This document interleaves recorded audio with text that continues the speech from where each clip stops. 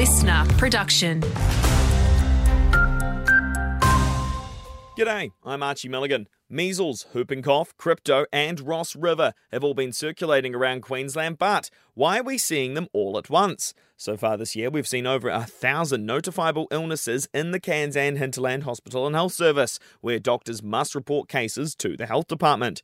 Infectious diseases expert Professor Paul Griffin says social events and the weather are increasing numbers, but some of these ailments just shouldn't be circulating.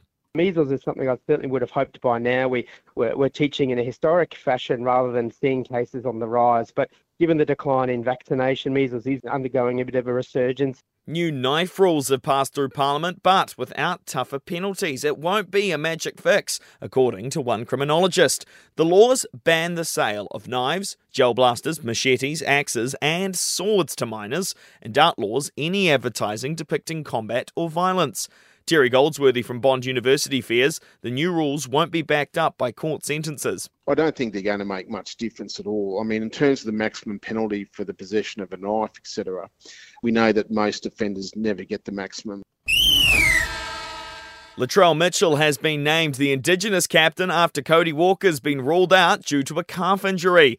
It's as the Indigenous and Māori All-Stars kick off at Queensland Country Bank Stadium tomorrow night.